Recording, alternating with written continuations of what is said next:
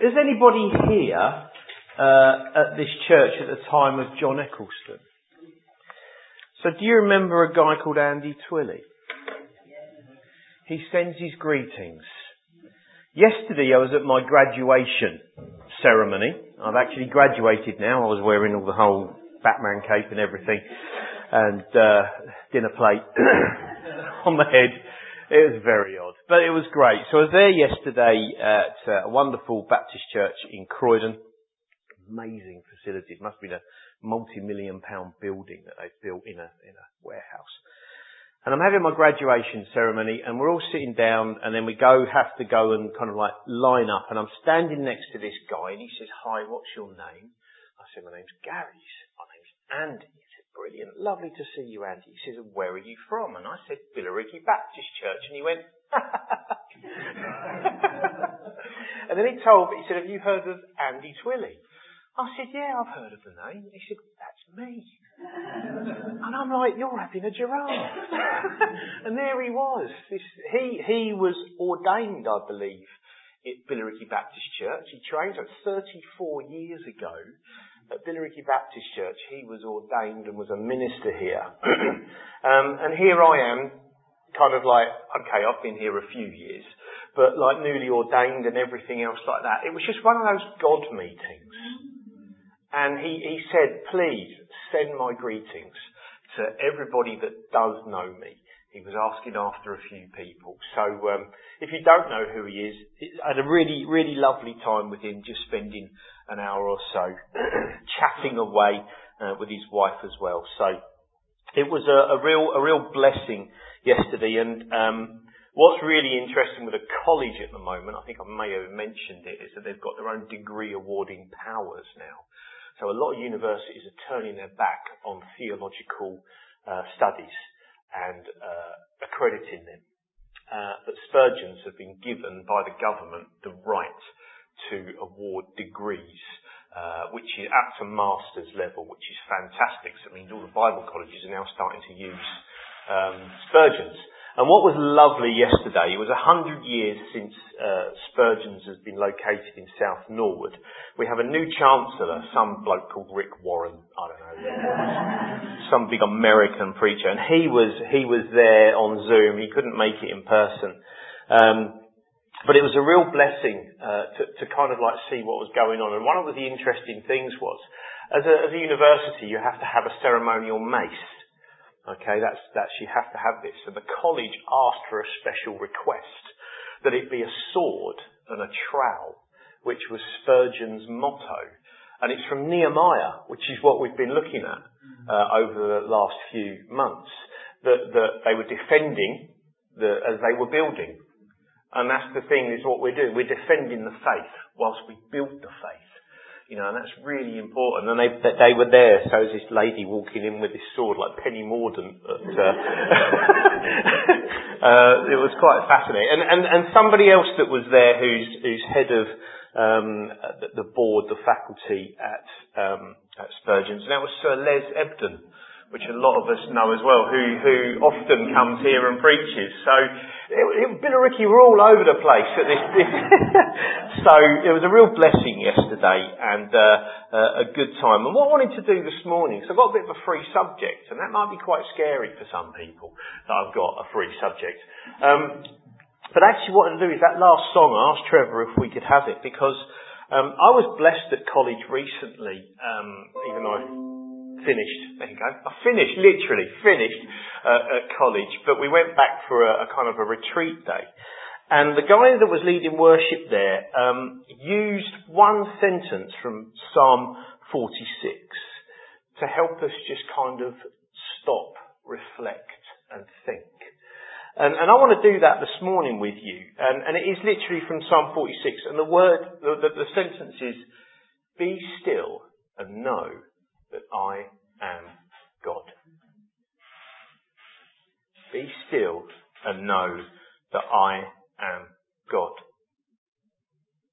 So I just want us just to close our eyes, just for this first bit, and just centre yourselves on God. We've just worshipped Him.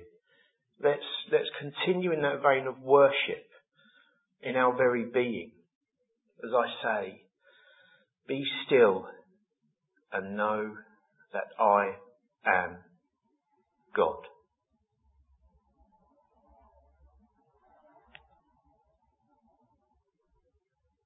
Be still and know that I am.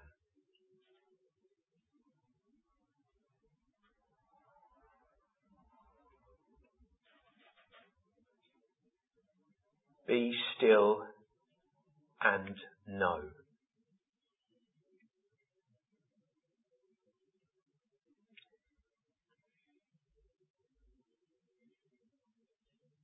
Be still.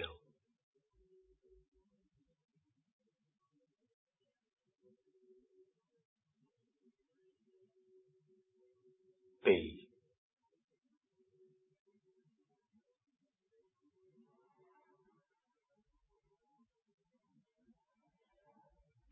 You can open your eyes. I've been using that recently as kind of a meditation, a stopping and just whatever situation might be going on, of just going through that and centering myself on who Jesus is in my life.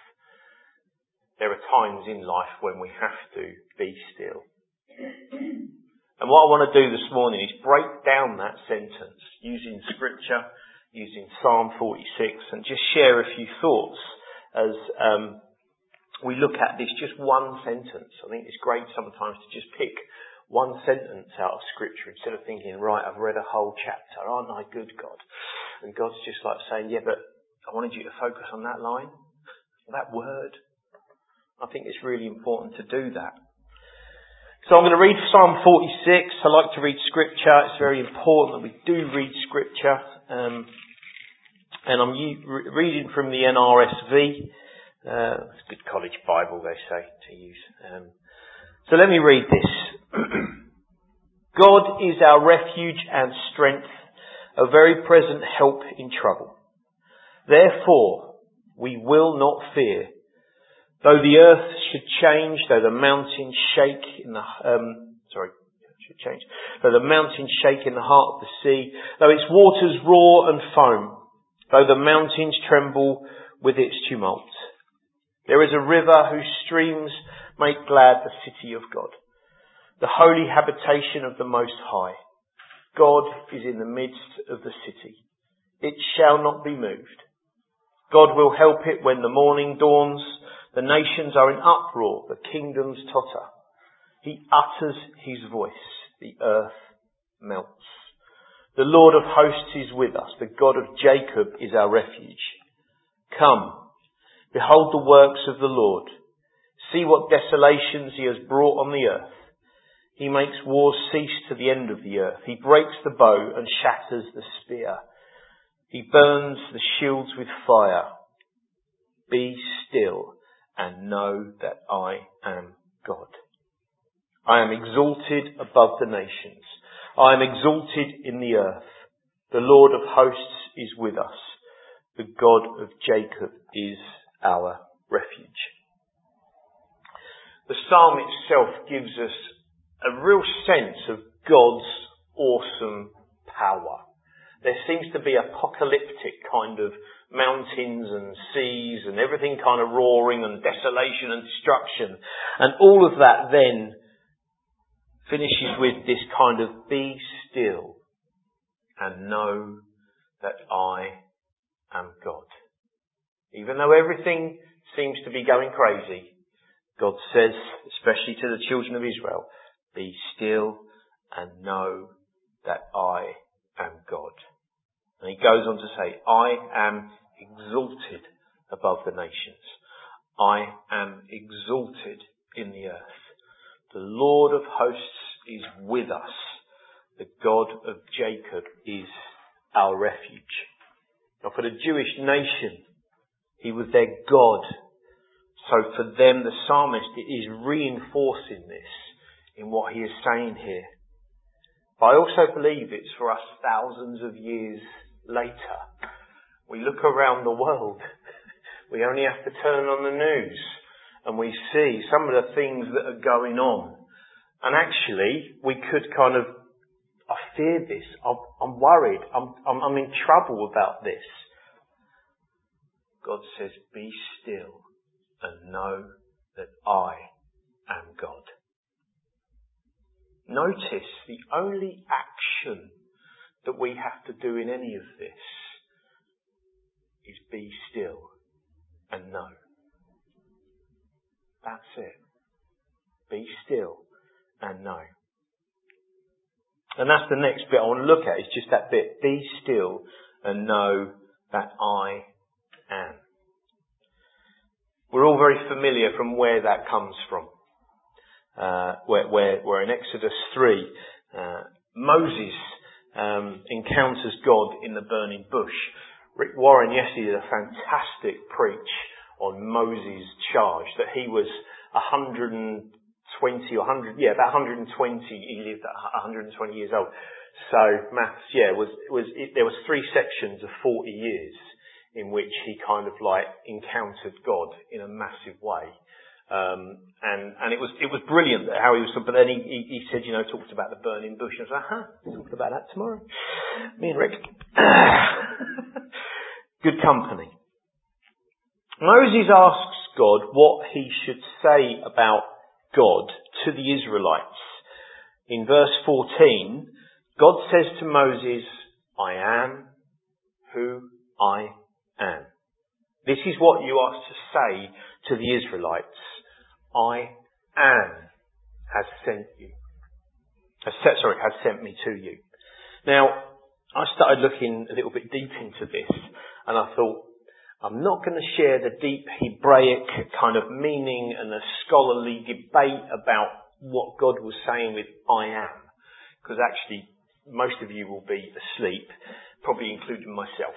So I came across a quote which I felt really summed up this meaning, just in the vein of what I'm talking about this morning. And it's a Dutch theologian called Herman Bavinck. I hope I said that right. And he said that this represents this widespread understanding that when he states this, I am, God is independent, all-sufficient in himself, and the only source of all existence and life.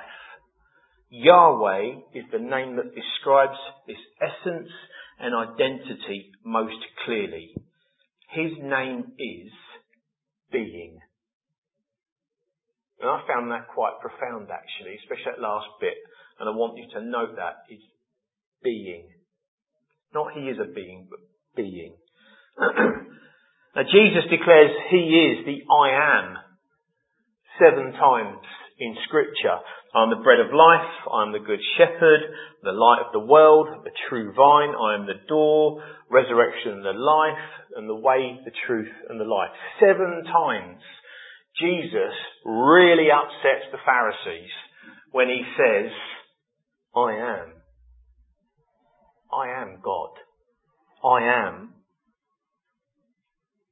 independent, all-sufficient, the only source of all existence and life. My name effectively is essence and identity of being. That's what Jesus is saying to these Pharisees and to everybody around listening.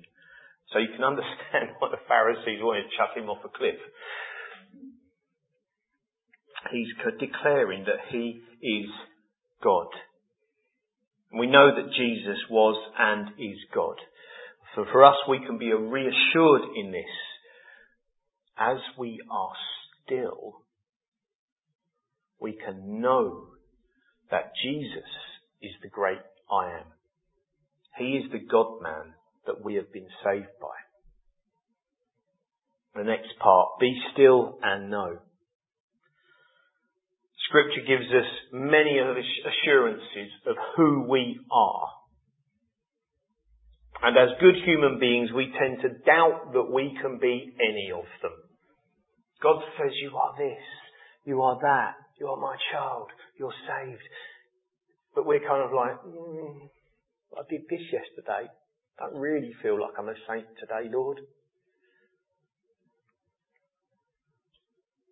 But in this sentence, we are to know in our head, in our heart, that we can have that deep assurance of our identity in Christ as children of God. I lifted a few things from Joyce Mayer's website. She really is fantastic if you ever want to have a chance of just someone that encourages you in identity. Don't care if you're a man or a woman. She's just a real blessing. And this list is, I am alive with Christ, from Ephesians. I am free from the law of sin and death, from Romans. I am far from oppression and will not live in fear, from Isaiah. I am born of God and the evil one does not touch me. That's 1 John. I am holy and without blame before him in love. Ephesians and 1 Peter. And I have the mind of Christ in 1 Corinthians and Philippians. Again, just in this little bit, be still and know that your identity is in Christ, the great I am. Be still. Be still means for us to stop striving, to stop trying and just dwell in God's presence. He is wherever we are. It's as simple as that. He is wherever we are. He is with us. In Exodus 14, as the Egyptians were pursuing the Israelites, and the Israelites are getting worried, Moses addresses them in verse 13 and 14. And Moses answers the people, do not be afraid. Stand firm, and you will see the deliverance the Lord will bring you today. The Egyptians you see today will never be seen again. The Lord will fight for you. You only need to be still. When I first came here and started ministry as youth work director at the church, somebody gave me that passage of scripture, and that is what I've held on to. I love going back to this. You've got these Israelites hemmed in. Okay, it even says that there's a pillar of fire and smoke, and there's an angel of the Lord, and they go in front of the Israelites. But then when the Egyptians are coming, it says it moves to the back, bang, and stops them. So the Egyptians are in darkness, and the Israelites are in light. It says it in Scripture. So they're able to, so the Egyptians are like, what on earth is this? We can't get to them. And it's literally God saying, I will fight for you. You need only be still. I think I can fix a lot of things. I can. I can't do plumbing. And I'm not brilliant with electrics. But carpentry. But when it comes to fixing human souls or some of the things in my life, I can't do it. I just have to be still and say, God, only you can do it. So please do it. Sometimes he says, yep. Sometimes he says, not yet. I say, okay, you're in charge. So in the same way, whatever you're going through that feels threatening, whatever any of your loved ones are going through that feels threatening, be still. God has got your back. Literally. Because he had the back of the Israelites with the Egyptians pursuing. And if that's a God that can do that, God can deal with some of the things that we're going through. It might seem that it's going to take a long time. But he can. Be still. And the last bit. Be. I really kind of like, wow, because when we're going through this thing, this bloke just went be, and I was like, was it buzzing around or something? Just be. We are called human beings, not human doings. that we spend more time doing than being. The story of Mary and Martha we're very aware of. Martha was busy doing, sorting out whatever it was to prepare a meal for Jesus, the disciples and everybody that's there. She's scurrying around doing. Whereas Mary just sat at the feet of Jesus. She was being present with Christ. And Jesus says to Martha, it's okay to do. I'm not saying that everyone stops doing what they're doing all of a sudden, but actually it's okay to do what she's doing, but Mary has chosen a better thing. I'm not saying it's wrong to do stuff for Jesus, but actually when that becomes our main focus, and we're not being with Christ as we do, sometimes that's the issue and the problem. Being is not easy, as we feel we aren't being productive. But actually it's in this stillness of being that God speaks. I'm reminded of Elijah being in the cleft of the rock. And the storm comes and the wind comes and everything else comes, and then in the stillness, a still small voice. When we are doing, we're consumed with our own things and even church things sometimes. And God's just like, just be with me. Just be with me. And this actually takes us back, I believe, to what this Dutch theologian said. That in God saying, I am, he refers to himself as being. And we are to be with him. We're to be in his presence. As God kind of is in his own presence, completely separate, but also totally part of this world and this universe. But he's also distant, and I'm starting to get into the deep stuff here, and it's a little bit scary. But we are to be with this universe-making, human-forming, earth-creating, devil-destroying, death-overcoming, resurrected. And he asks us to just be with him and be still and know that he will fight for us. We don't have to strive. So in light of all of I've said, let's close your eyes and we're going to do that again.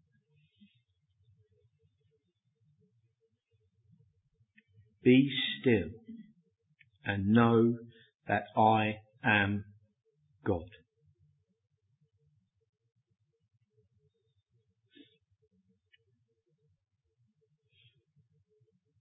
Be still and know that I am.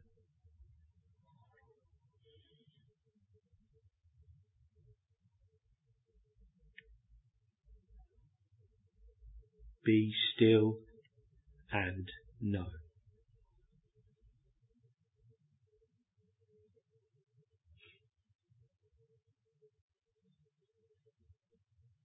Be still.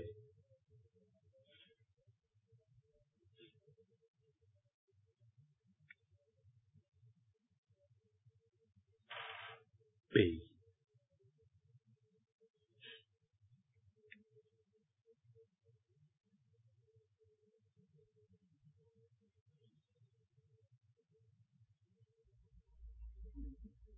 Father, I want to thank you for this psalm. I want to thank you for this sentence. I want to thank you, Father, that this can speak so much truth into our lives thousands of years later. That whatever is happening, whatever we see outside in the big bad world, whatever is going on in our own lives, you ask us to be still and know that you are God. You have everything in your hands. Father, forgive us when we doubt that. Forgive us when we try and fix things instead of allowing you to use your Spirit to do that.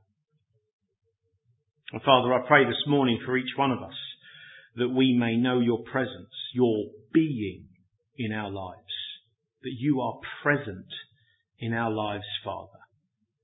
That we can sense you, we can touch you, we can know that you are with us every step of the way, every second of the day. Father, when we are in those problems and those troubles and those times of strife, may we just stop and centre ourselves on your Son Jesus,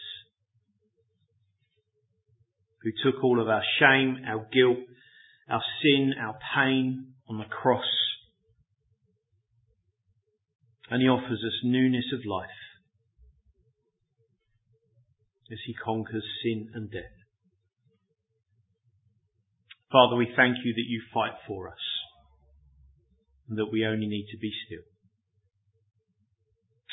Bless us in Jesus' name, I pray. Amen.